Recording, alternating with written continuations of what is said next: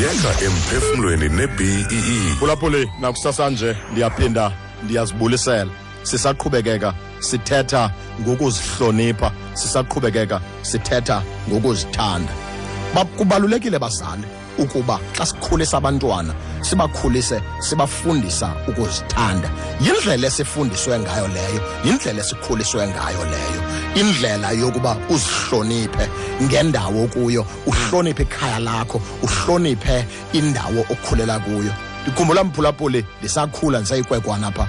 Ubuye uthi xa ubuye ekhaya uthwele ityepusi okanye unxibe isikhipa somnye umfana, udibane nomzali indlela umama awaye andingxolise ngayo mfondini xa ndithwele ityepusi okanye ndinxibe isikhipa esingeso sam.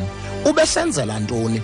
Ubendifundisa ukuzithanda, ebendifundisa ukuba mandiyamkele imeko yam, ndizazi ndonele kukuba ndim. Zezi zinto ezinqabileyo. Udibana nabantwana nje betsiba umgubasi, udibana nabantu besiba betsibela ngapha ngaphesheya, kungoba abafundiswanga ukuzithanda, abafundiswanga ukonela. Noba ndinayo laa tyepusi kodwa ndinayo le jezi, noba ndinayo leya kodwa ikhona into endinayo. Ukufundisa ukuzithanda. Makhe sibuyele ekuzithandeni mphulaphuli.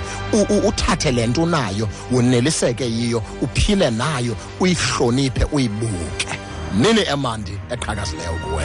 Wasopa iBEE Emphefumlweni kwiBEE.